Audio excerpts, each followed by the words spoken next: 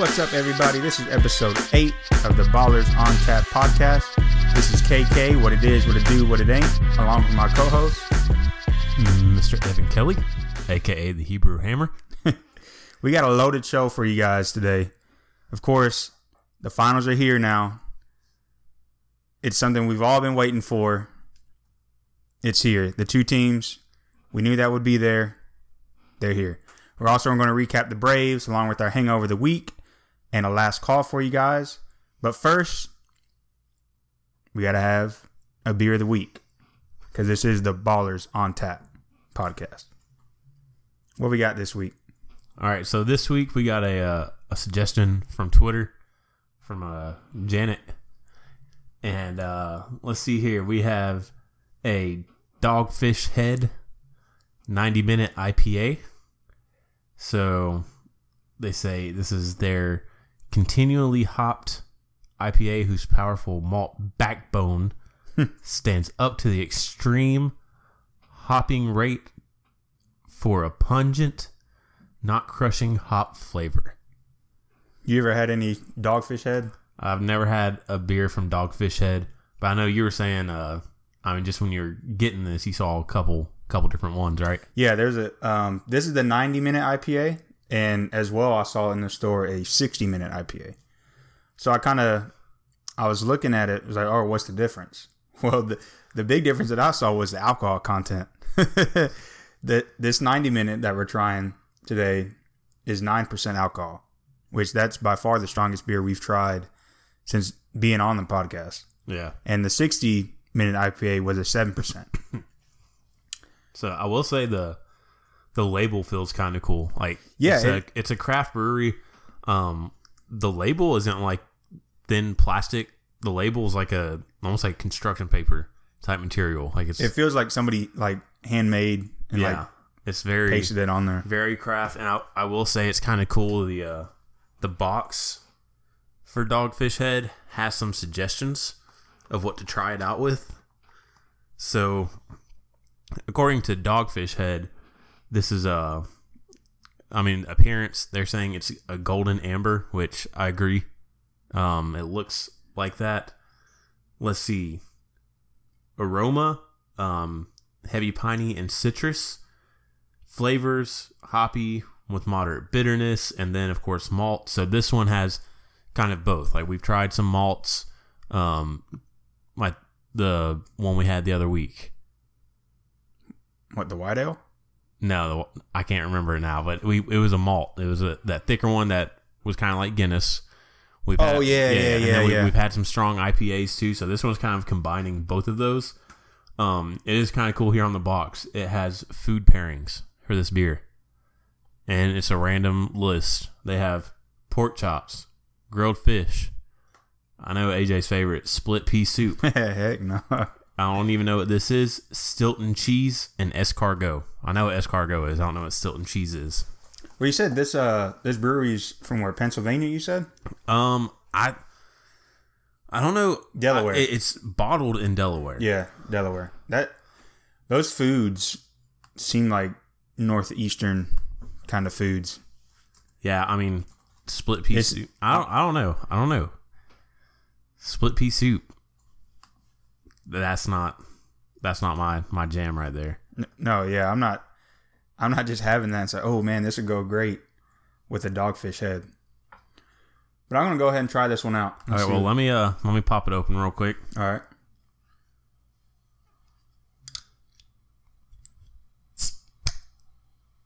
All right. Try this one out. It is strong. Just smelling it, I can already tell it's pretty strong. Just smelling it. It tastes strong. It tastes strong. I mean, IPA and a 9% alcohol by volume, I'm thinking really, really, really bitter. But this actually does not taste that bad. It does have a smooth finish, like it said, kind of crisp. I kind of, going in before I tasted, I was kind of thinking it would taste like a Chopsecutioner or Hopsecutioner by Terrapin. But this actually tastes better than that. It does for a 9% beer. Yeah, it's actually not bad. I mean, you have some of these craft breweries are doing the 9-10%.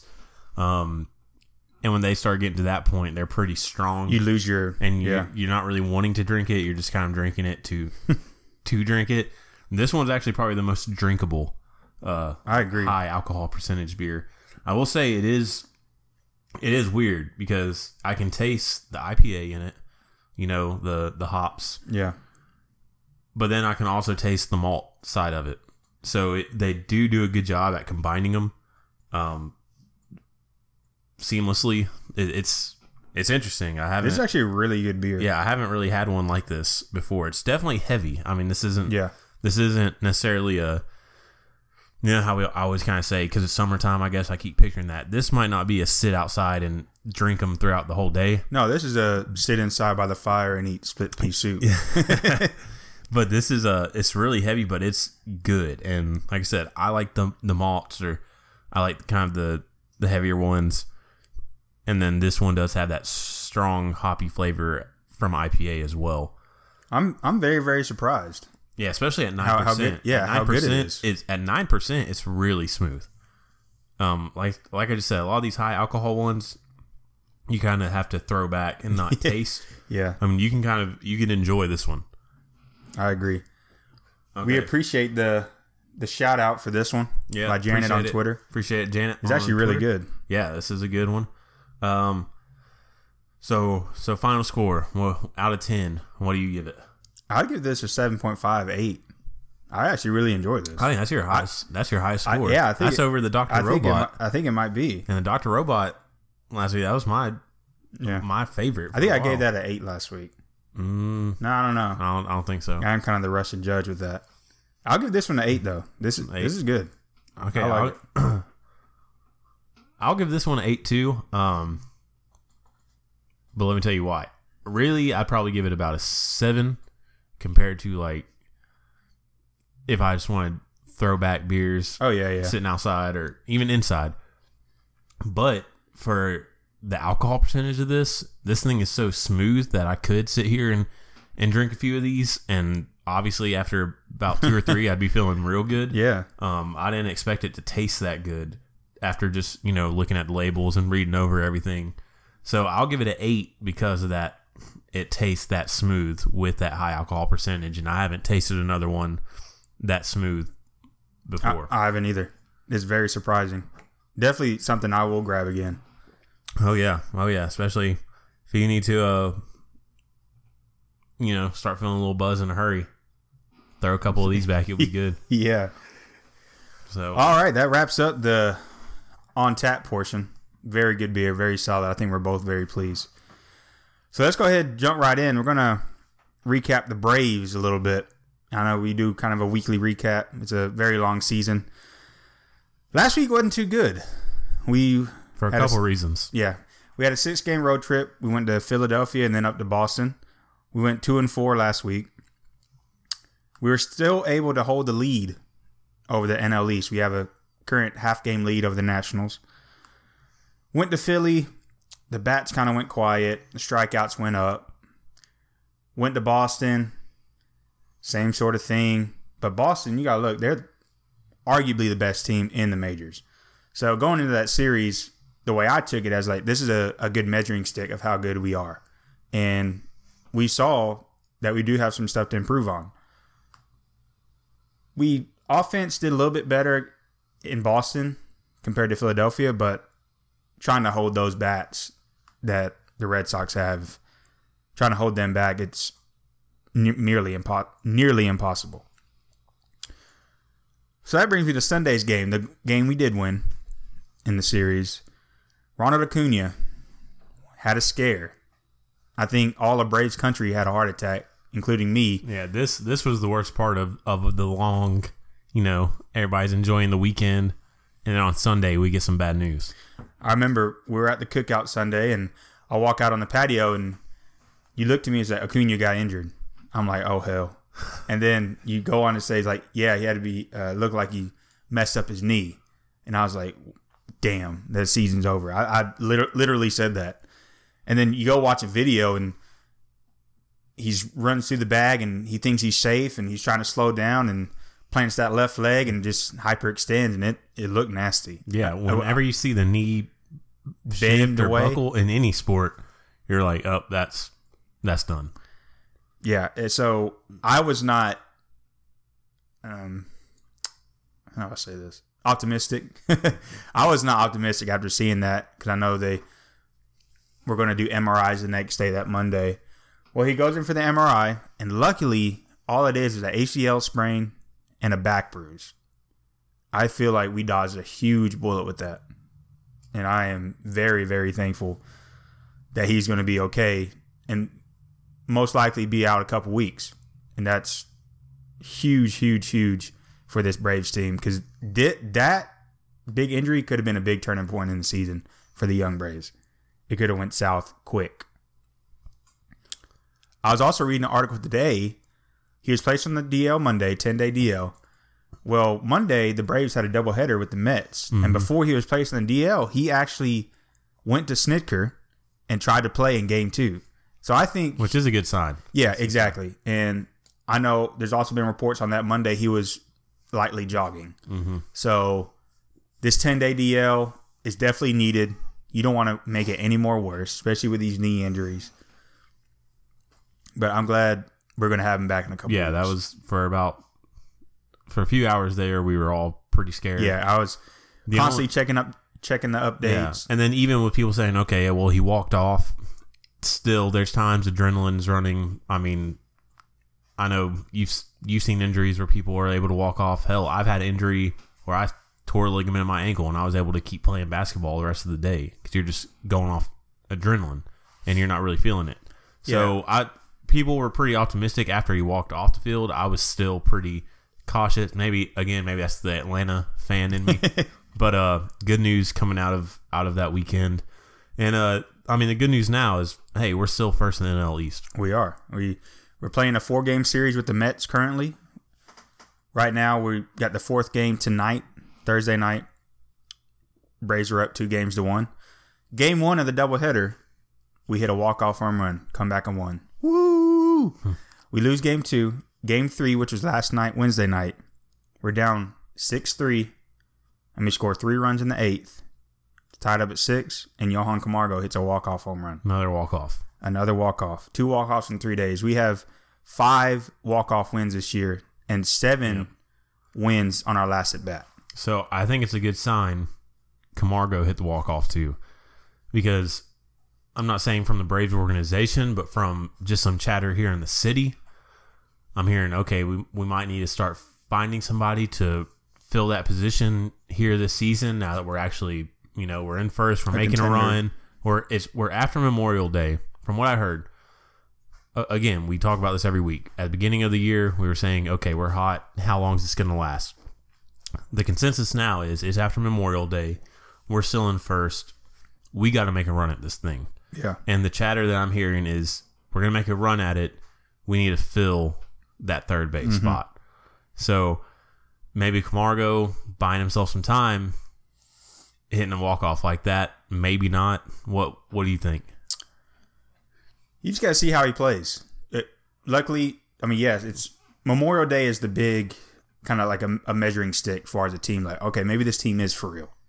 You kind of go by that. But yeah, so we have Camargo. I think you just got to give him a chance. That's how I feel. Yeah. I feel like we got to give him a chance. We're not in a rush right now. No. We're not.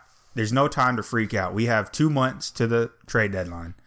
And I think if we're still competing then around the trade deadline and Camargo just hasn't been able to really keep up, yes, then you make a move. Yeah, you say 2 months. So I'd look early. Let's see how this next month goes. Let's see how June is a long month because really no breaks at that point. Once you're in June, you're just playing. You're going every day. Nothing exciting is really happening. Nothing to look forward to, really. Go into early July. Let's see what we're doing around 4th of July. Let's see if Camargo's doing his job. If so, great. But, I mean, what if he is doing his job, but we still are kind of thinking, okay, we actually have a chance to do something great here this year that we weren't expecting. I mean, the Cavs cut half their roster at trade deadline. do you replace something that's performing at expectation for the chance to have something that's going to maybe the possibility of taking us over a hump? What would you do? If I'm in this situation and we're still contending, it's like, man, we have the chance to, yes, Camargo's doing his job. He's getting by. But if I have a chance to make it better, I go out and make it better. We'll be contending. And you have that chance to almost take you kind of over the hump. Yeah, I know we're years ahead of schedule right now. But if you have a chance to get better, you take that chance. All right. So that's what's going on with the Braves this last week.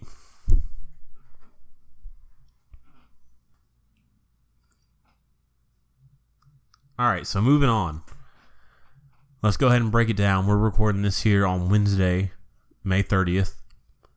Finals start Thursday, May 31st, which means that over Memorial Day weekend, we finally finished out the conference finals. So we had 2 Game 7s. First time since the 70s, we've had 2 Game 7s running in the conference finals. And they were both exciting to me. I know there's been a lot of complaints in this playoffs that there were blowouts on both sides. I mean, we talked about it last week. When are we going to get a good game? I think both of these Game 7s they were good. Were pretty entertaining as a basketball fan. So let's go ahead and start off. Let's just jump to the West. Okay, so that was the one Monday night, Memorial Day. You had Golden State at Houston, Game 7. Houston's worked so hard to put together a team that could finally take out Golden State. Busted their butts all season to get that number 1 seed, get home court advantage, and I'll go ahead and spoil it for you all if you don't know. Rockets lost. Golden State won. Game 7 in Houston. They're off to the finals. So let's just break down what we saw in that Game 7 a little bit. KK, I'll let you take it off. All right, well, Chris Paul was out again. And that's something to note. I've heard both sides, all right? Didn't make a huge difference. Definitely made a difference. No, I don't think Chris Paul's a big scorer, but he's a floor general. He's a vet. He's the leader of the team. That's the superstar that they brought in the offseason. I think that definitely had an effect on the outcome. I'm not saying they would have won, but I think you have to notate that Chris Paul was hurt. He was out for Game 7. I think this is the way I kind of look at it is, yeah, Chris Paul being out, especially the way he was playing, man. I'm not a big Chris Paul guy. Kind of annoying to me. One of those guys on the court. But, man, he was balling. You hate to see that happen to him. Because his first conference finals in, 10, 12 years he's been in the league? Yeah, he's never made it that far. Yeah. Joined this team, first year with the team to, get that far. And he's really been carrying the team in that series. Harden's been kind of off and on. Well, the way I look at it is Eric Gordon was now moved in the starting rotation with Chris Paul out.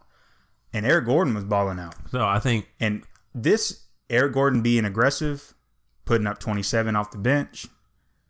So let's say you insert Chris Paul back. Let's say Chris Paul doesn't get injured.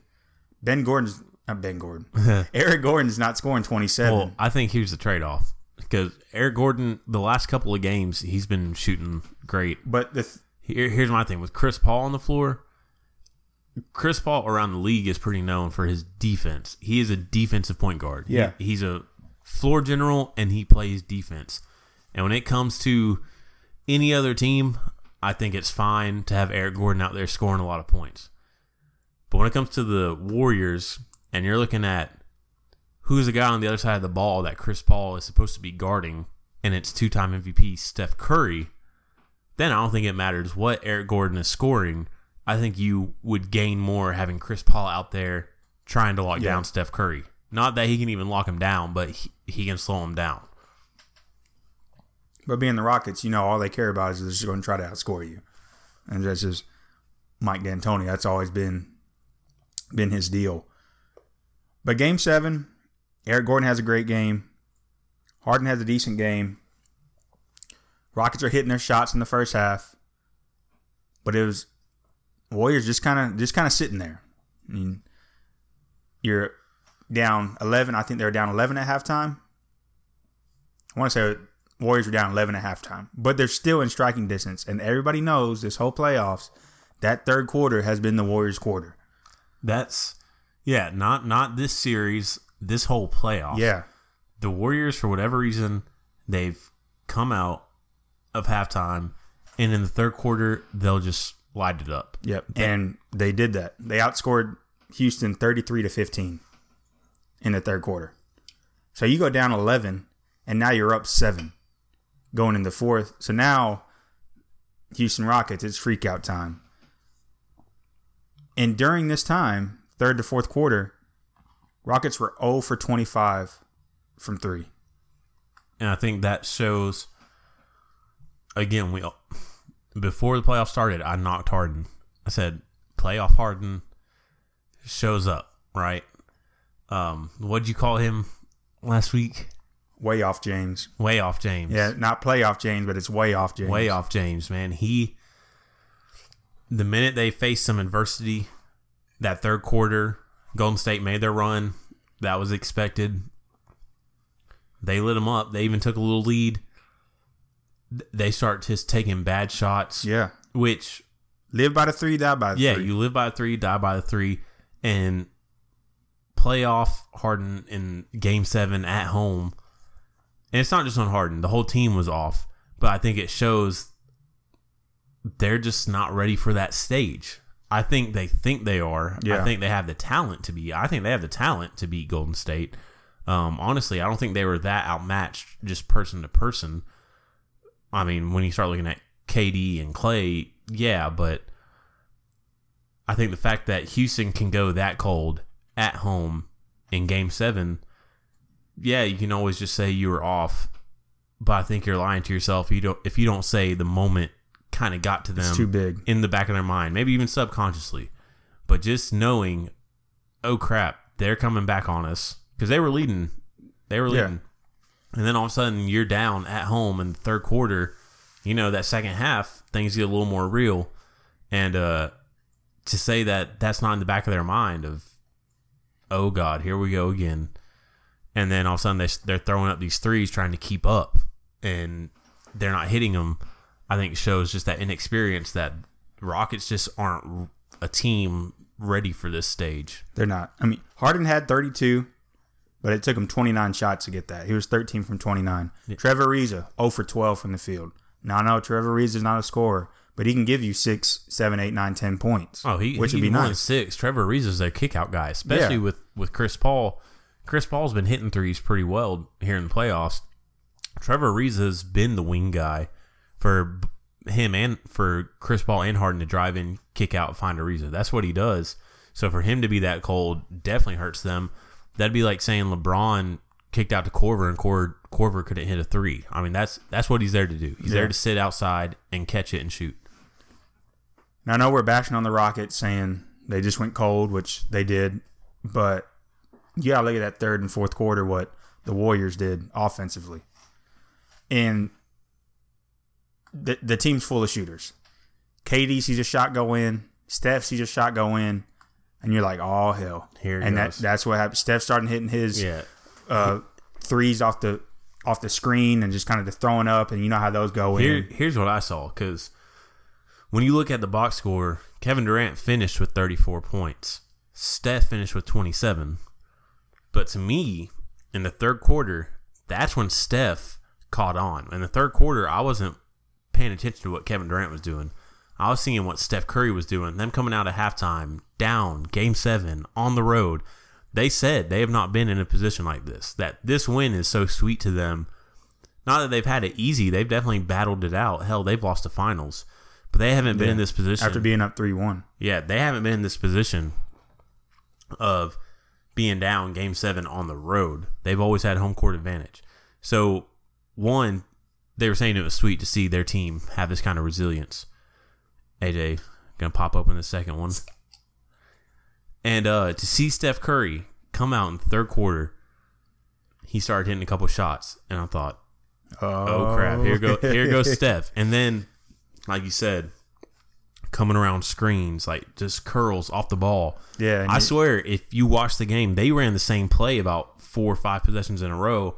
Curry would come down, drop the ball off, run on the baseline. There'd be an off-the-ball screen for him, and they'd find him in the corner, and he'd pop a three. They even gave one to, I think it was the rookie, gave it to him. He bounced it in between his legs backwards to Curry, because that's all they were running was Curry would run the baseline, get a screen into the corner, catch the ball, and shoot. But then what's even scarier, I started seeing Curry handling the ball, started creating his shot like we've seen Curry in the years past. When he starts dribbling on the three-point line, one dribble, hesitation, set forward, pull back real quick and shoot. Doesn't matter who's on him, and he starts knocking those down. That's what I saw. And that's prime Steph Curry, where it doesn't matter how good a defensive player you are. It doesn't matter how tall you are. He's just working you and throwing shots up on the three-point line. And my big takeaway, I wrote this in the game, he showed you why he was the 2-time MVP. Mm-hmm. With KD coming to the team, a lot of the focus has been shifted onto KD. And Curry has even said, like this is his team. They're happy to take a back seat and let Kevin Durant do some of the lifting, and that's great.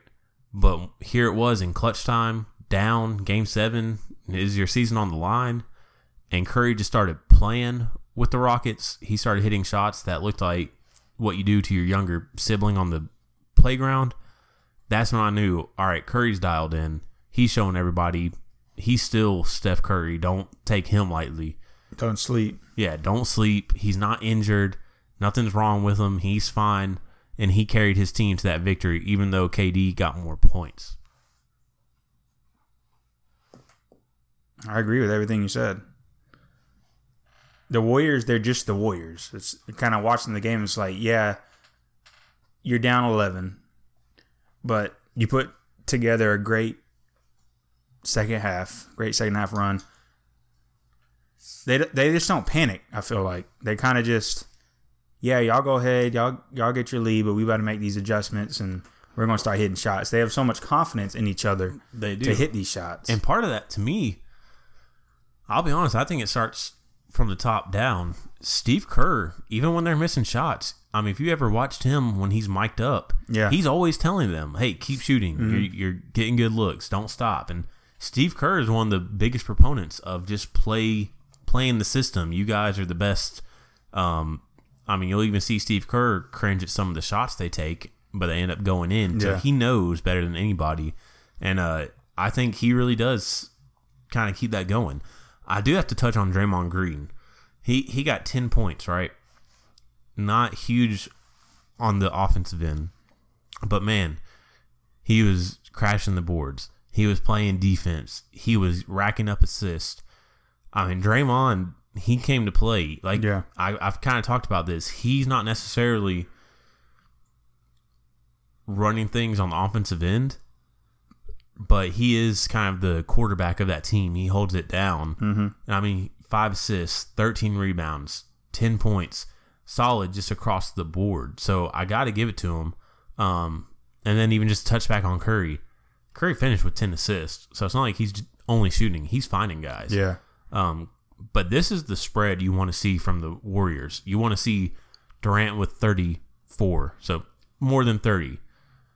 Steph with high 20s, 27 points. Klay with 19. You want to see Klay get about 19 to 22 points. Yeah. That's solid Klay. So Draymond with 10. Anytime Draymond's in double digits, points and rebounds, you're set. That's prime Warriors. Like you said, Warriors are the Warriors, and when the points are spread across like that, I don't know if any team is beating them. And it's important to note, Andre Iguodala was out. Not that if the Warriors lost, I wasn't gonna give them that excuse because they still have 4 All-Stars on their starting lineup. So don't feel bad for him, but it is important to note. I mean, Andre Iguodala, he's been in the starting lineup here the last few games. He was a Finals MVP. Yeah, he's a Finals MVP. He's a 6th Man of the Year. He's one of those guys that just is always in the right place at the right time. He's also a lockdown defender. So it is important to know Andre Iguodala is out. I haven't seen any news going into the finals. Have you?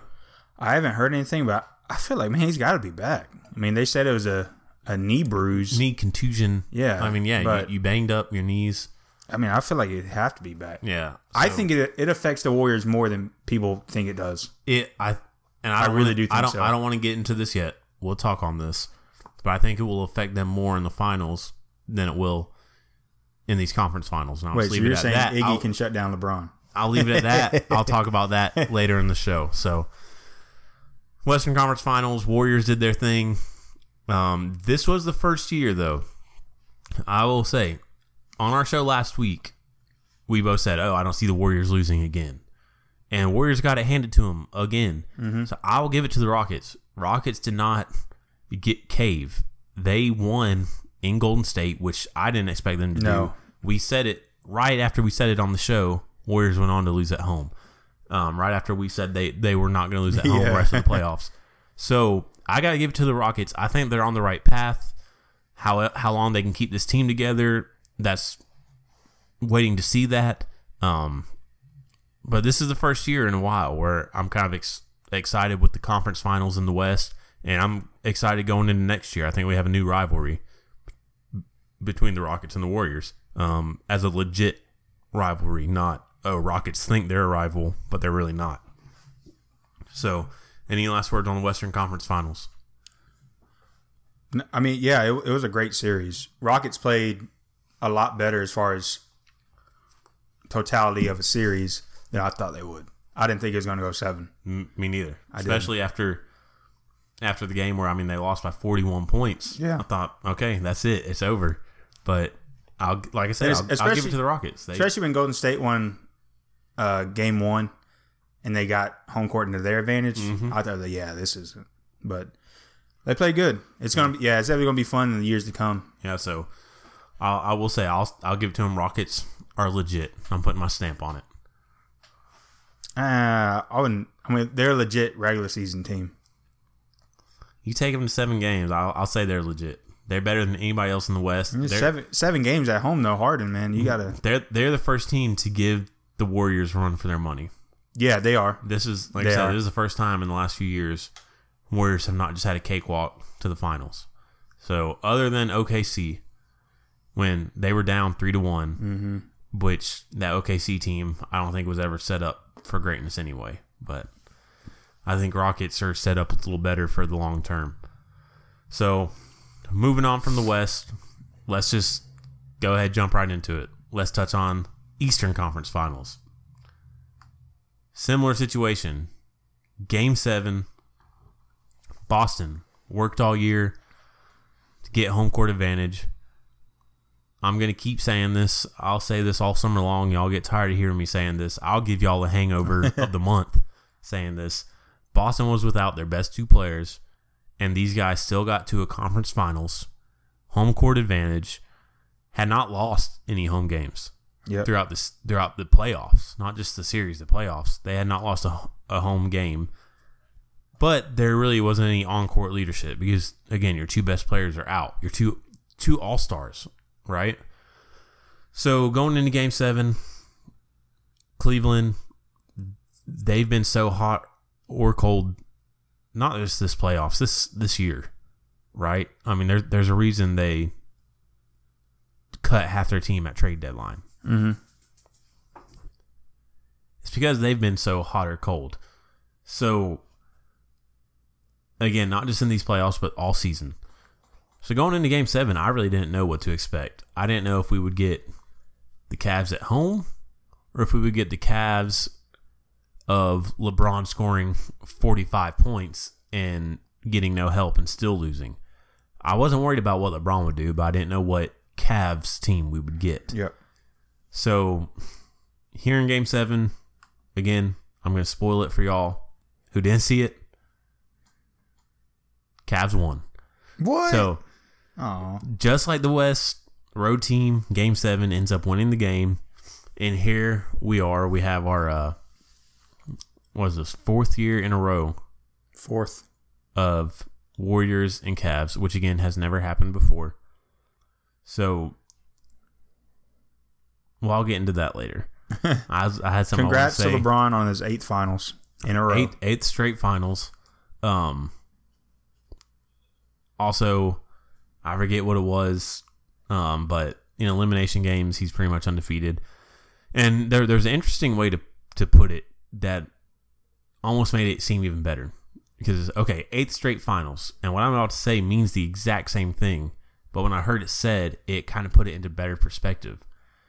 LeBron hits his 8th straight finals, or LeBron has not lost a playoff series in 8 years. LeBron has won every series he has been in for the last 8 years. That's and except for the finals. That sounds better. That is, I mean, that's pretty crazy. This man has not lost a series in the playoffs in the last 8 years. It's an incredible run. I mean, that's crazy. Say what you will about if you think the East is legit or not, whatever. I don't care. These are all NBA players. This guy's been on different teams, been on bad teams, good teams. It doesn't matter. He's gotten there 8 years in a row, and trust me, I've given him his fair share of criticism, but you got to respect that. If you don't respect that, then you're just letting your bias get into it, because you have to respect LeBron getting there 8 years in a row. And Game 7, he got some help, really not as much as I thought, but he got one player in particular stepped up. So LeBron put up 35 points. 35, 15, and 9. Yeah. Which that's what you expect. Almost triple-double. I expected more points. Oh, yeah. Elimination game. Man. And then J.R. Smith, he put up 12. That's anytime J.R. gets around 15, that's good. That's kind of what you need.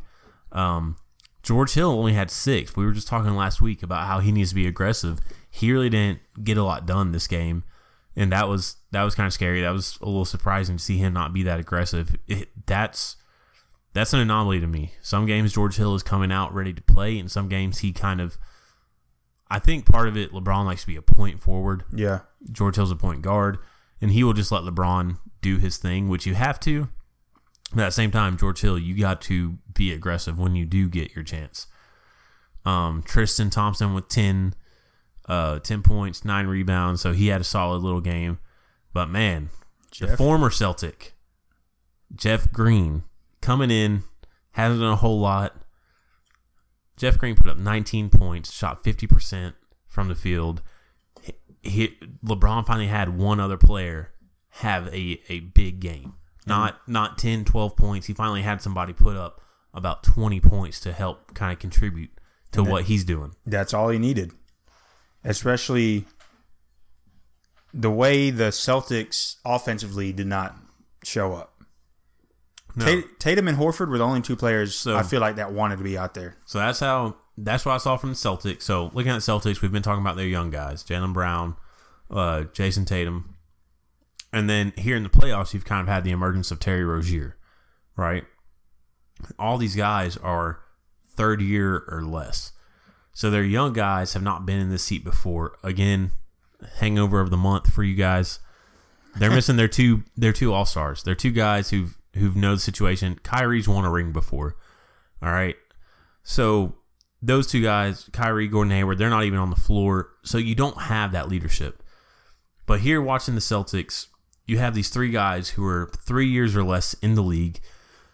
And for 2 of them, it showed. For Jaylen Brown, he had 13 points. He's really been stepping up a lot more than that here in the playoffs. So Jaylen Brown was a little disappointed. Even when he got the ball, he looked a little hesitant or a little scared, didn't quite know what to do.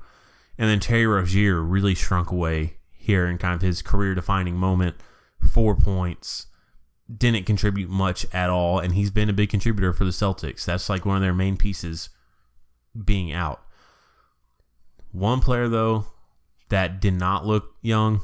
This guy is a rookie and looked like he's a 10-year vet. He looked awesome. Jason Tatum, right from the get-go. He came out, hit a couple shots. I mean, even first or second quarter, he hit a nasty kind of step-back shot, a little mid-range on the Cavs. And then, of course, in the second half, had maybe a career-defining dunk on LeBron. first time I've ever seen LeBron get dunked on. LeBron got straight dunked on by Jason Tatum.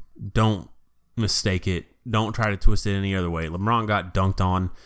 And to me, it was a great juxtaposition to right before the game, they were showing videos of the season opener. Celtics and Cavs played the first game of the season. Mm-hmm. And Jason Tatum coming in as a rookie who idolized LeBron. First shot in the NBA went up for a layup, and LeBron just smacked it down. Imagine, first shot in the NBA gets blocked by your idol, your childhood idol.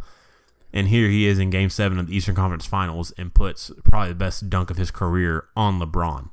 So Jason Tatum did not look scared. He showed up to play, shot over 50%. Horford, 17 points, shot 58%. So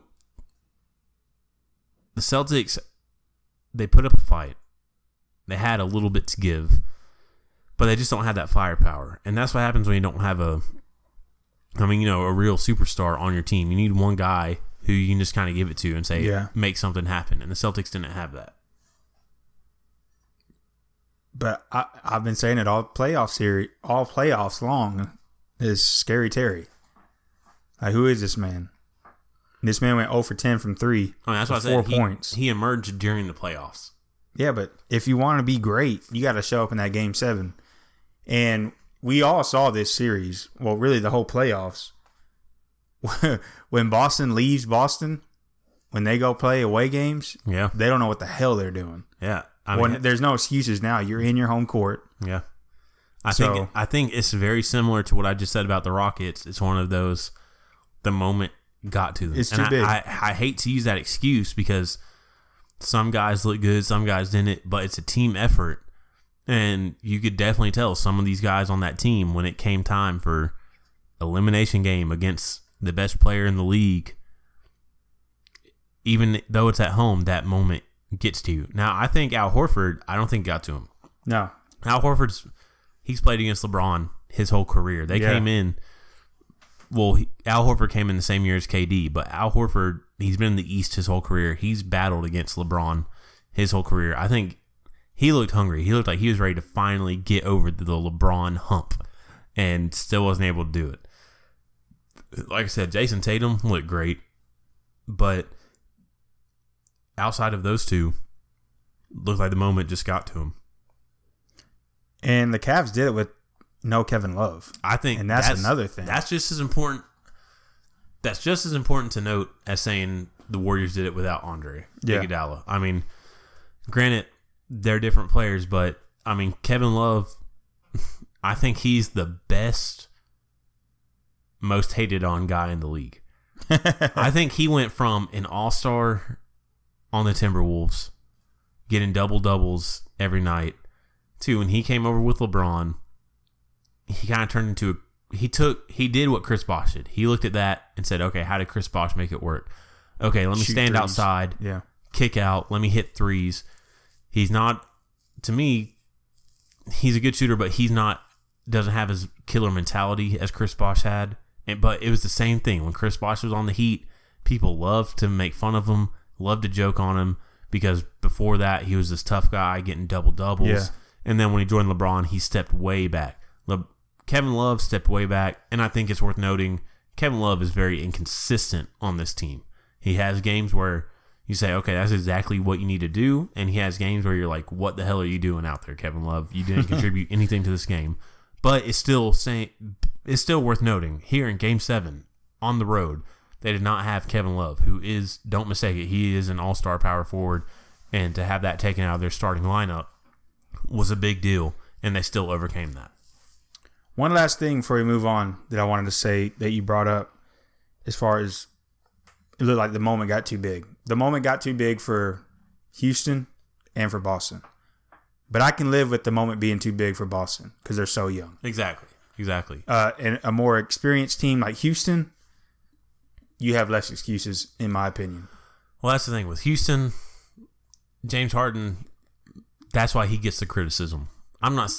We weren't sitting here before the playoffs saying, oh, you're going to have playoff Al Horford and playoff Jaylen Brown. Like, no, we don't know what to expect. This team's a young team. they're really probably about a year ahead of schedule anyway. And then, like, Kyrie Irving has won. Kyrie Irving has hit the clutch shot to win a finals. Yeah, he won the finals. He won the finals. Cleveland. He hit a step back three to win the finals for Cleveland. Kyrie's been there. It's nothing new to him. Gordon Hayward, he's still pretty inexperienced in the playoffs. Yeah, I will say, but I think he's still a great talent to have out there. That's what I'm interested to see, how he reacts in those clutch moments, because he hasn't had that opportunity while he's been in the league to have those clutch moments. So that will be fun to see. If those two guys were on the team, it's still about a year ahead of schedule. The Rockets, they put together this team to win now. And again, Harden has done this every year. Going back to the finals when he was in Oklahoma City, when OKC played Miami Heat, the one player I saw freeze up was Harden. Yep. No joke. I saw him have a wide open shot from the free throw line, and he hesitated because he didn't know what to do. At that point, he was too young.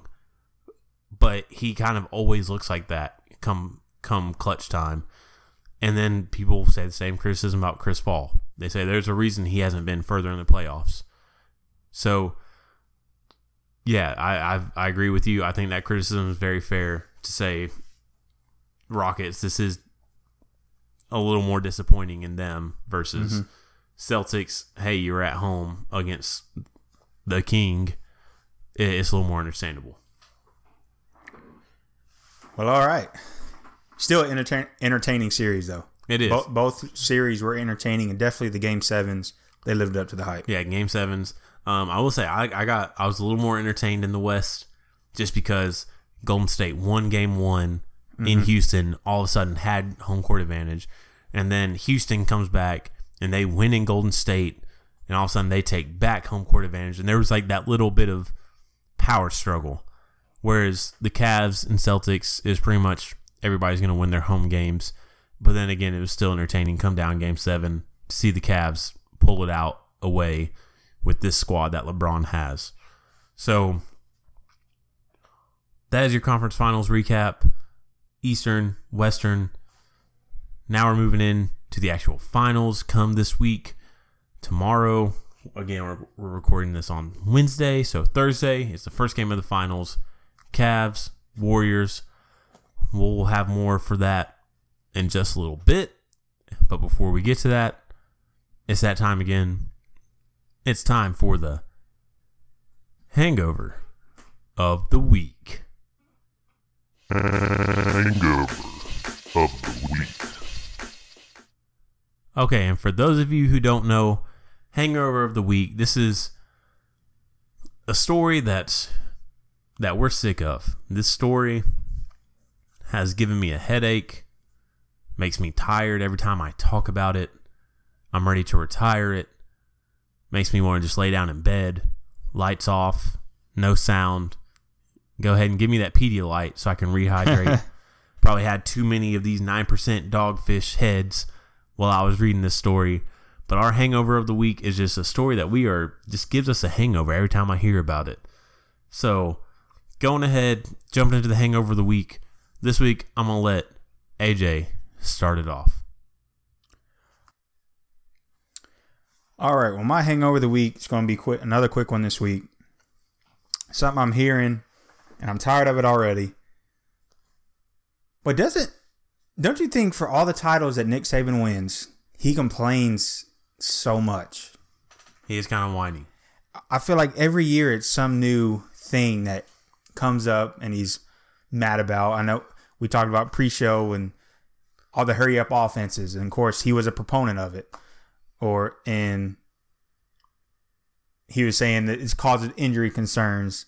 I'm like, dude, chill out. That's Nobody the way buys that. Nobody bought that. That's the way of the game. That's the way the game's going.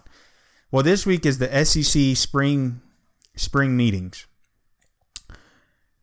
And of course, he's been interviewed because he's always a good take for interviews. And he told the NCAA this week that they should play more conference games.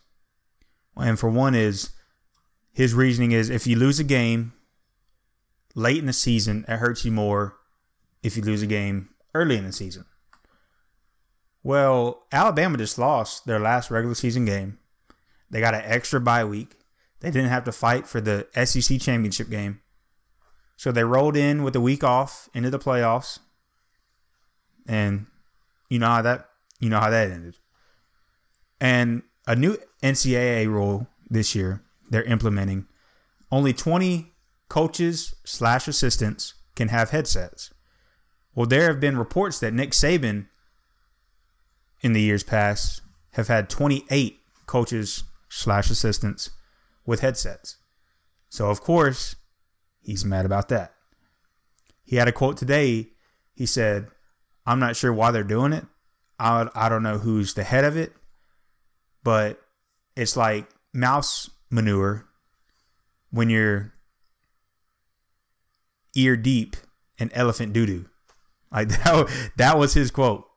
So he's pretty much saying, why are you messing this thing up?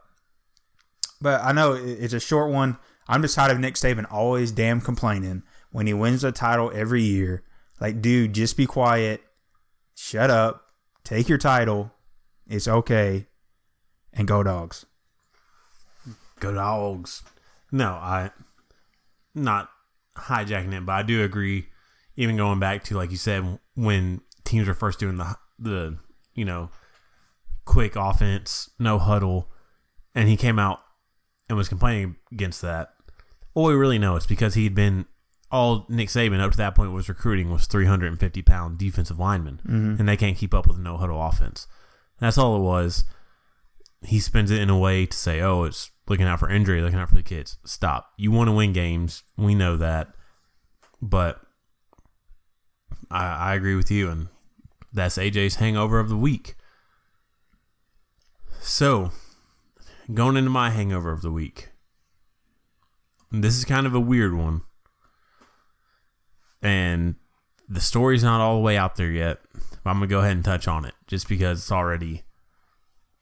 there's this drama that doesn't need to be necessary. So, 76ers, Jerry Colangelo. It's coming out. There are reports that he has had burner accounts on Twitter, which, for those of you who don't know, that's basically saying he's got fake accounts, kind of like KD did back in the day. So, Jerry Colangelo has fake accounts on Twitter, basically coming at his own team. And again, this is all reports right now. He said there was reports of up to 5 fake Twitter accounts that Jerry Colangelo is running. And he came out, he said he does have one that is actually his, right? That he uses to keep in touch with news around the league. Why you need a fake account to keep in touch with news around the league, I'm not quite sure, but that's what he's saying. Now, the other 4 accounts, he's saying he has nothing to do with, but these accounts are basically criticizing his own player, Joel Embiid, Markelle Fultz, guys that are on his team that you would not expect an executive of your team to be basically dissing, criticizing their injuries, right? And KK pointed this out before the show because this is all very new. That basically people didn't know these might be connected to him, except for some of the information that they were putting out were information that was keen to insiders of the team. So nobody else would know this information but somebody inside the team. Here's a Twitter account posting this information, criticizing Joel Embiid or Markelle Fultz on their injuries or failing physicals that nobody else knew about. So they were able to kind of tie this back to, okay, this is somebody in the organization, but you wouldn't expect Jerry Colangelo, right? And the reason this is giving me a headache is because I'm sick of anybody in sports using fake accounts, especially somebody who's in an executive position. Now, Kevin Durant got kind of, he didn't get in trouble because there was nothing to get in trouble about. But Kevin Durant got some heat for this, a couple years ago because he was using a fake Twitter account to basically defend himself against people criticizing him. So this is a little different when it's somebody, up in the front office. He's the president of basketball operations, criticizing his own players on Twitter, but using fake accounts. This is actually drawing some real criticism, some real investigations. 76ers are investigating this as an organization to see if this is true. But this story is already giving me a headache because it's just so unnecessary. What would prompt you as a president of basketball operations to get on Twitter and just start criticizing your players? You're above that.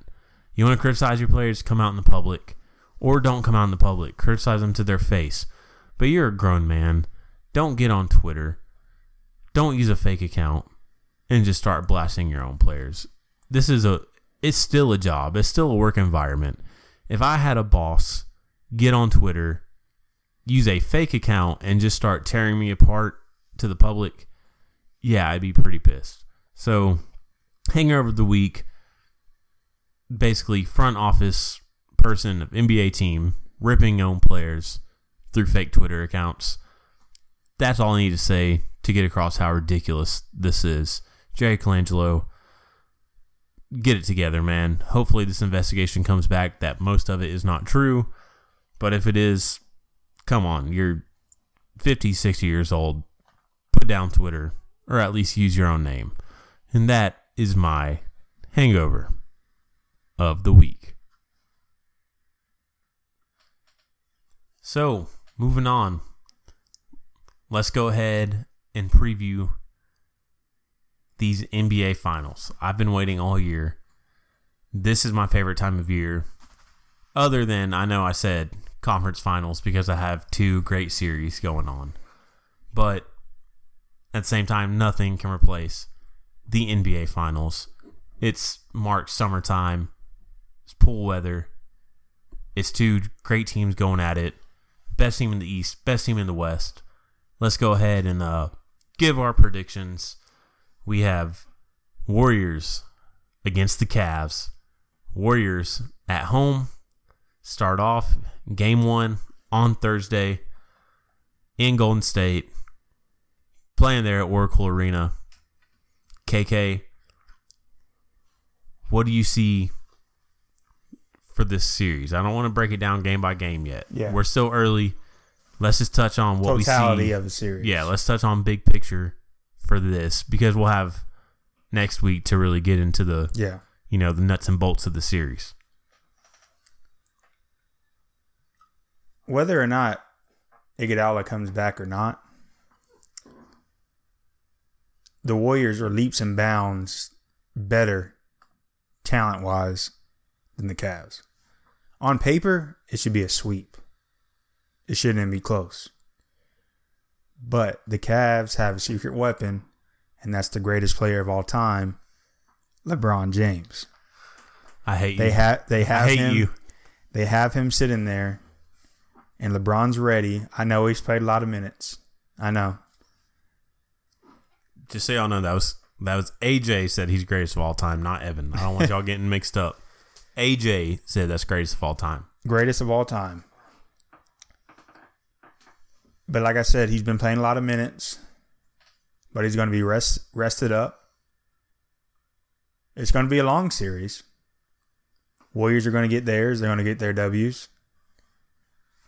Cleveland's going to have to fight a whole bunch. And to say all that, the Warriors, I could definitely see some of these games being won by 10, 15, 20 points. Because the way these Cavs are, the way they kind of just like give up. I mean, you've seen it in every playoff series that they've been in, except the Raptors series. They've had games where they just kind of give up and check out and say, hey, we'll move on to the next one. Golden State's so good, man. They're so good. And I'm saying all this to set this up. I got Cleveland and LeBron in 7. Hold up. Repeat that real quick. I got There's something crazy about LeBron. There's something crazy this year. I don't know what he's doing, what he's drinking. But I feel like at least 4 times, 4 games this series, he's going to have some help, some supernatural help, I'm sure. I think we're going to have K-Love have a great game. We might have JR get hot. Kyle Korver get hot. Jeff Green get hot. Because LeBron, these playoffs, he's a walking 30-point game. So he's going to get his. And I know, we got Iggy. Iggy ain't going to do nothing against LeBron. Yeah, he plays good defense. He does. And the amount of bodies Golden State can throw at LeBron too as well. Because if you look, you can have Draymond, you can have Iggy, you can have KD, you can have even Clay. All defend LeBron. But I think there's going to be some supernatural things that's going to happen this series. I really do. LeBron, he just has this weird thing about him right now. I was watching some of his press conferences today. And, I mean, he looks forward to it. He looks calm. I know you're laughing, but I'm telling you, man, there's something crazy about this. And I never would have said this before the playoffs started. But the way he's playing, I don't know, man. I just have a weird feeling. It's got a really weird feeling. All right. So, can I rebuttal a little bit of that? I mean, yeah, you can, yeah. Okay. So, first off, I'm not going to get into it, but LeBron's not the GOAT. Okay? He's the best player of this generation. Yes. He's the best player since 2003 entering the league. Yes. He's the best player in the league right now, still 15 years later. Yes. Not the greatest of all time. He's up there, not the greatest of all time. So you're telling me Cavs win in 7, right? I do. At Golden State, Game 7. I think Game 7 is the only one they win as far as at Golden State. Okay. So you're telling me LeBron with George Hill, Kyle Korver, J.R. Smith, and Tristan Thompson as his main people. Oh, and don't forget, 6th man of the year, sarcasm, Jeff Green, coming off because he had one big game. All right. You're telling me that Cavs team wins Game 7 at Golden State when in 2016, thank God for Kyrie, LeBron had Kyrie Irving to hit a clutch 3 that we just talked about in the previous segment. Kyrie hit a clutch 3 in Game 7 at Golden State to get the win. You're telling me this Cavs team with LeBron is going to take out the Warriors at home in Game 7 of the NBA Finals after what we just saw them do against the Rockets in Houston in Game 7 of the Conference Finals? Come on now. Here's the thing about the Warriors. They play great. When they want to play, like I said, when they want to play, this should be a sweep, not even close. But I am not sold on the Warriors this year. The way they looked in the playoffs, they play great. They haven't played a great game yet. I would say one of the best games they've played so far would be Game 1 against Houston. And they still didn't play that great. They put together great stretches in the third quarters usually. But they have not put together a great game and dominated like I know they can. They don't need to put together a great game. They put together a great third quarter and just beat the Rockets in Houston. George Hill is going to control Steph. It doesn't take a great game to beat the Cavs, okay? It takes a great quarter, which that's all the Warriors need to do, which they have done consistently. Because, again, we just talked about how great they are in the third quarter. Hell, let the Cavs get up by 10 going into halftime. It doesn't matter because Warriors are going to come out in third quarter. They're going to score 30 points to the Cavs 15, and then they'll coast the rest of the game. George Hill ain't going to do anything to Steph because I've seen Steph embarrass better defenders than George Hill's old ass. George Hill isn't a terrible defender now. What are they going to do about Clay? What are they going to do about KD? I saw KD pull threes in LeBron's face last year, and he didn't know what to do. I did too. Yeah, we all did. Okay. I'm just saying, do not be surprised if this thing goes 7 games. It's not going 7 games. What do you think it's going? Well, let me get through the series first. Let me break down these matchups. All right, J.R. Smith, he's actually a better defender than people give him credit He for. is. J.R. Smith, even though he's getting a little older, he's still an athletic wing guy. Again, I always criticize him on the offensive end because of how streaky he is, but he can play some defense. So I think if they put J.R. maybe on Clay, that'll be a good matchup. I think LeBron's going to be on KD. That's a toss-up because we just said last year, 2 best players in the league. yeah, KD can pull up on LeBron. LeBron can take KD to the hole. So they wash each other out whenever they want to. Somebody's going to get hot and have a better game than the other. But I still like KD because KD can pull that smooth mid-range jump shot on LeBron. Because even though LeBron's 6'9", KD's a smooth 7 foot. Mm-hmm. All right. Steph, George Hill. George Hill's longer. I'll give him that. Steph is a better player because Steph is a 2-time MVP who has embarrassed bigger and better players.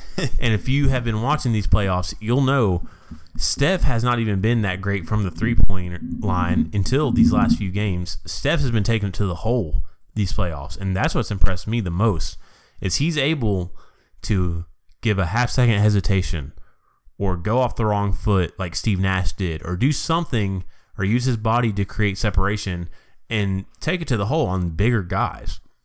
So I think Steph against George Hill is no problem. They're going to have to put somebody else on Steph. I think if Andre Iguodala comes out, KD's not going to be playing on LeBron because they're going to put Andre Iguodala on LeBron and let him just exert all his energy on the defensive end. Who they put KD on? K-Love, you just said it. KD can lock down K-Love pretty easy. Not down low, but then again, Not down low, but K-Love don't play down low no more. Exactly. He don't play down low. He likes to sit on the wing. And I don't care. Let KD sit on the bench on defense. I don't care because we need him on the offensive end. Because like I just said, if Andre Iguodala is back, he's going to put all his energy into that defensive end trying to lock down LeBron. So then when he come back on offense, hey, KD's feeling pretty fresh. And even if LeBron D's him up, KD still has the energy to do some work. Draymond, he's against Tristan Thompson. Tristan might get a couple more rebounds, but he's not going to be putting up 12, 13 points like we've been seeing against Draymond. That's not happening. Especially if they want to go a little bigger against him, put in JaVale. JaVale McGee's been solid. I mean, we laugh at him because he's funny, but hey, JaVale McGee's been real solid, and I think JaVale could shut down Tristan Thompson pretty damn easy. He just wouldn't provide much on the offensive end. So I think Warriors are just a way better matchup. And the thing that keeps scaring me, we keep talking about, hey, LeBron's just going to do something special, right? That game against Boston, he put up 45 points. He's not doing anything more special than that. He put up 45 points against Boston and lost the game. And I use that as my kind of marker of what I see going forward. Because they just won game 7 with him having only 35, but he got 19 from Jeff Green. LeBron can go off against the Warriors. Hell, he might get 50. I don't think he will, but he could. If he got 50, I still don't think the rest of the team has enough to win against the Warriors. I see this game, like you said, sometimes the Warriors come out a little flat. And they definitely do. And I think that's why they are a third quarter team, because they get in the locker room and they start jawing at each other. You saw it in the first quarter of game 7. Draymond was going at KD hard. They were yelling at each other on the court. But what they said in postgame was the big difference is Klay Thompson was getting on people in the locker room at halftime in the last 2 games.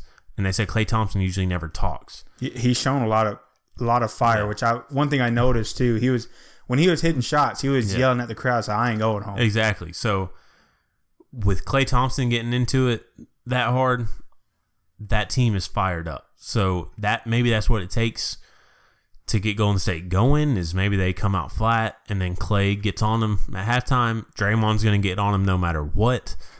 But you see this going to a game 7 and a Cavs win. I do laugh at that because I see this going Golden State winning it. I see Cavs taking their first 2 home games. And so it'd be a 2-2 series. And that's it. But I see them losing 4-2. That's all I see. I just looking at the matchups, looking at the way the Warriors have played, looking at this Cavs team. This is not that Cavs team of 2016 that won against the Warriors, and this is not that Warriors team in 2016 because they have the second best player in the league in Kevin Durant, along with the two-time MVP, maybe third best player in the league in Steph Curry, along with probably maybe defensive player in the league, best defensive player in Draymond Green, along with maybe the best spot-up shooter in Klay Thompson. That's why this is not the same team, because when they lost that series, that's when they went and got Kevin Durant for a reason. And the fact they were able to pull that off and then win again last year, and you saw Kevin Durant made a big difference when it came to LeBron. So this series is done 4-2, if that. And I think if that is because one, LeBron's gonna play his ass off every game. This is the first year I'm done. LeBron is clutch. Trust me, I've been a LeBron. You can say hater, you can say whatever. LeBron is clutch this year. He's carried this sorry ass team to the finals. I'll just say it. LeBron's played great. He's impressed me. I've always thought he's the best player while he's been in the league. Maybe those early years he didn't have that killer instinct. In Miami, he didn't have the killer instinct, and I gave him fair criticism back then. But now that he's the only guy, LeBron's done it. He's brought this team here. I think it's one of his greatest accomplishments, win or lose. Yeah. So you got to give him credit. I'm not worried about LeBron in this series. I'm worried about the Cavs. Yeah. And this Cavs team not playing in Cleveland. Okay, yeah, they had one guy show up in Game 7 in Jeff Green, and J.R. Smith just happened to have a decent game as well. Against, again, hangover of the month, Celtics didn't have their two best players. Hey, Warriors have their two best players. Their two best players could go be superstars on any other team individually. So LeBron's going to be great every game. He might have one off game where he scores in the 20s. But he's going to have a great game no matter what. But I don't think the rest of the Cavs are going to show up, especially in Oracle Arena. I'm hoping they show up at home. That's why I'm giving them those first two games at home. Because they used to do the finals 2-3-2. Yeah, they used to do 2-3-2, and I was looking, and it's back now. It's 2-2, and then back. So I'm giving the Cavs those first two home games just based off of adrenaline and the grace of God. But other than that, again, LeBron's going to be great every game, but his team's not going to be there. There's no way in hell this goes 7. I'm giving it 6, but it's going to be pretty clear writing on the wall. Hey, Cavs won their 2 home games, and then Warriors are taking it from there. One in Golden State, and then winning Game 6 in Cleveland.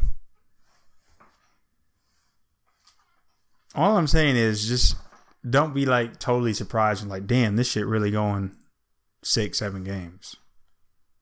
Well, I mean, 6, yeah.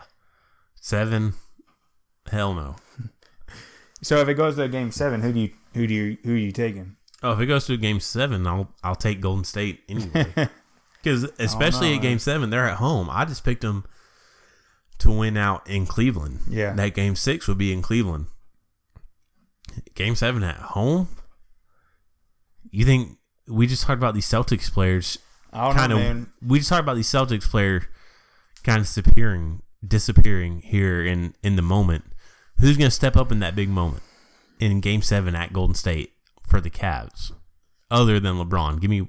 Yeah, I feel like JR's got it in. No, but all seriousness, I mean, I do think it's going to be a lot better series than people think it will be. I don't. That 2 games I give them the Cavs. You know, it's crazy the odds to win $100 on the Warriors. You got to bet 1,000. Yeah, it's crazy. I believe it, and I just feel like there's some supernatural stuff. Yeah, I'm not changing it up. I think it's going to be 4-2 series easily. I mean, I think the Cavs will win in 7. I would not be surprised if it's 4-1, but I think it'll be 4-2, just because I think Warriors will come out too flat against the Cavs in Cleveland. But Probably because their hotel has bed bugs or something, because they're in Cleveland. Nobody wants to be there. They got to sleep in Cleveland. When's the last time you took a vacation to Cleveland? I mean, Ty Lue said, don't count us out. Yeah, and Ty Lue doesn't know his lineups. That's another thing. I think this thing's going to get out-coached easy. Now, granted, Ty Lue's not a good coach. Granted, Brad Stevens was out-coaching Ty Lue pretty easily, and it was obvious. Well, Ty Lue, he's got the GOAT, LeBron James. Yeah, you don't have to do much coaching for that. That's what's helping. He's going to help you he's going to help you look like a better coach. I lost confidence after the game. Ty Lue said I lost track of the lineup. I'm like, dude, you're the head coach. You got to know who's in the game, who's not, who your game plan is calling to be in the game. Steve Kerr outmatches Ty Lue. I thought Brad Stevens outmatched Ty Lue, but the big difference is Brad Stevens didn't have up to 4 Hall of Famers on his starting lineup like Steve Kerr does. I call this 4 games to 2, and you call it 7 games with Cavs winning in Golden State. That's your lock-in. Something weird, man. I'm telling you, it's something weird. All right, well, we're gonna let's see, this time next week we'll have a little better idea of what's going on in these finals, and we'll be able to dissect that and see who's looking a little better and who's not. But that is your NBA Finals preview. Last part of the show. It is time for Last Call. And Last Call, just for those of you who don't know, this is a segment we just wanted to touch on. This might be a story that is sports related. It might not be sports related. It could be something completely different. But this is something we didn't want to dedicate a whole segment to in the main part of the show. Just something we want to touch on real quick, kind of close the show out, but something that really caught our interest, and we want to get the last word in about this subject. Okay, my last call has 0 to do with sports. I got a little gripe with the movie industry. So, this past weekend, Solo opened at theaters. Han Solo movie that nobody asked for.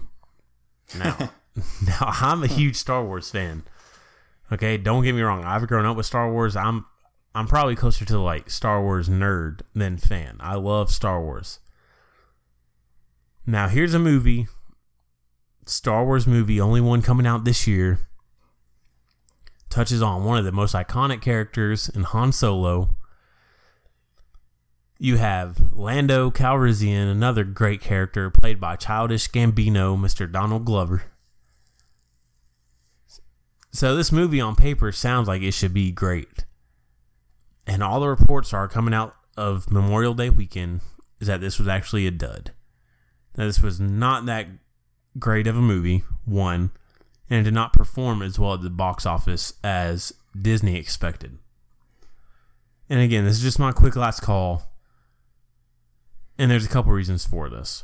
One, I think people are getting Star Wars fatigue. I grew up obsessed with Star Wars. I loved the prequels that came out when I was a kid. I loved the original trilogy. And it feels like when Star Wars came out in theaters, even when the prequels were coming out, it was an event. It was a big deal for a Star Wars movie to come out. Well, now with Disney buying Star Wars, they're putting out a new trilogy where those movies are coming out every other year. And then Disney is doing filler movies in between those years. And I feel like it is taking something special away from the franchise. When you have a Star Wars movie you know is guaranteed to come out every single year. Now, to be fair, the other filler movie, Star Wars Rogue One, was actually a great movie. And it was another one that I was not interested in at all. But I've seen it, and once I watched it, it was, to me, amazing. It was a side story to the original trilogy that really set up the beginning of the original trilogy. It had a heavy story, had great writing, and it was actually pretty tragic, and it was a great movie that tied into the Star Wars universe.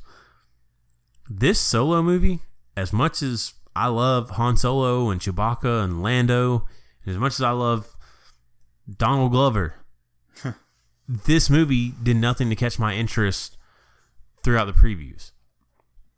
They have not marketed it in any way that makes me want to go see it. It's about a character that we already know, and it's basically just advertised as, hey, here's an adventure movie of Han Solo and his wacky pals getting into shenanigans. I don't care about that.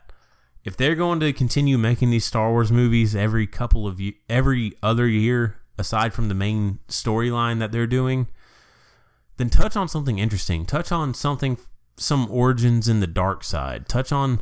Do a Darth Maul side movie, a character people are really interested in his origins. We've had enough Han Solo. Everybody loves Han Solo. He had a great ending to his story in the beginning of this new trilogy. Han Solo's kind of done. I feel like people aren't interested in Han Solo if it's not Harrison Ford, because to all of us, that is Han Solo. This guy playing Han Solo right now is just a guy in the same costume. But Harrison Ford is Han. So, again, last call. Disney, please don't ruin Star Wars. You're getting there, throwing them out every year, knowing you can make money off them, knowing you can get money from merchandising and toys. It's great, but it's definitely taking some of what was special away from Star Wars. I know even the last movie, The Last Jedi, got a lot of criticism. I actually enjoyed it, but I know a lot of people did not. Just, if you're going to stick to side stories, give us something interesting, something different, and something that we haven't seen before. Don't just make a little campy, fun movie that nobody really cares about. That's what it seems like, just like a fun movie. Yeah, like I said. It's like, hey, maybe we can make some money off exactly. this. We can make money off, hey, here's Han Solo and Chewie, and Chewie's going to make the same noise he always makes in all the other movies, and they're going on some crazy adventures. Like, no, this isn't Ernest Goes to Camp. Give me Star Wars. Ernest Goes to Camp. So, that's my last call.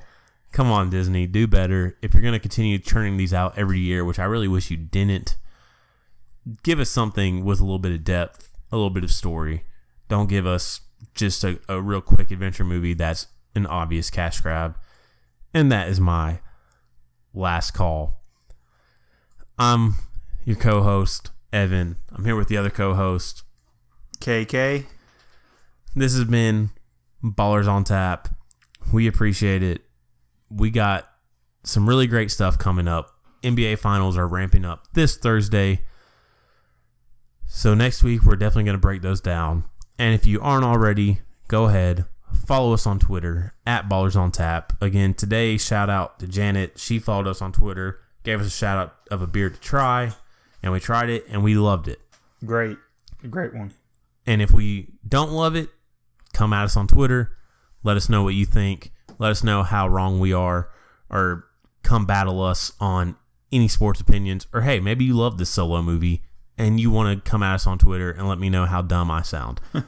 Let us know, @BallersOnTap. Also, iTunes, subscribe, follow, rate us. Again, Ballers on Tap. Or for you Android folks, find us on Stitcher. Again, this is my favorite time of the year, NBA Finals. We're getting into it. Next week should be good because we'll actually have a little bit of NBA Finals to talk about, see who's right or wrong. Again, for this week, Evan, Kelly, I'm out. KK, we appreciate you guys. Appreciate you guys. And this was Ballers on Tap.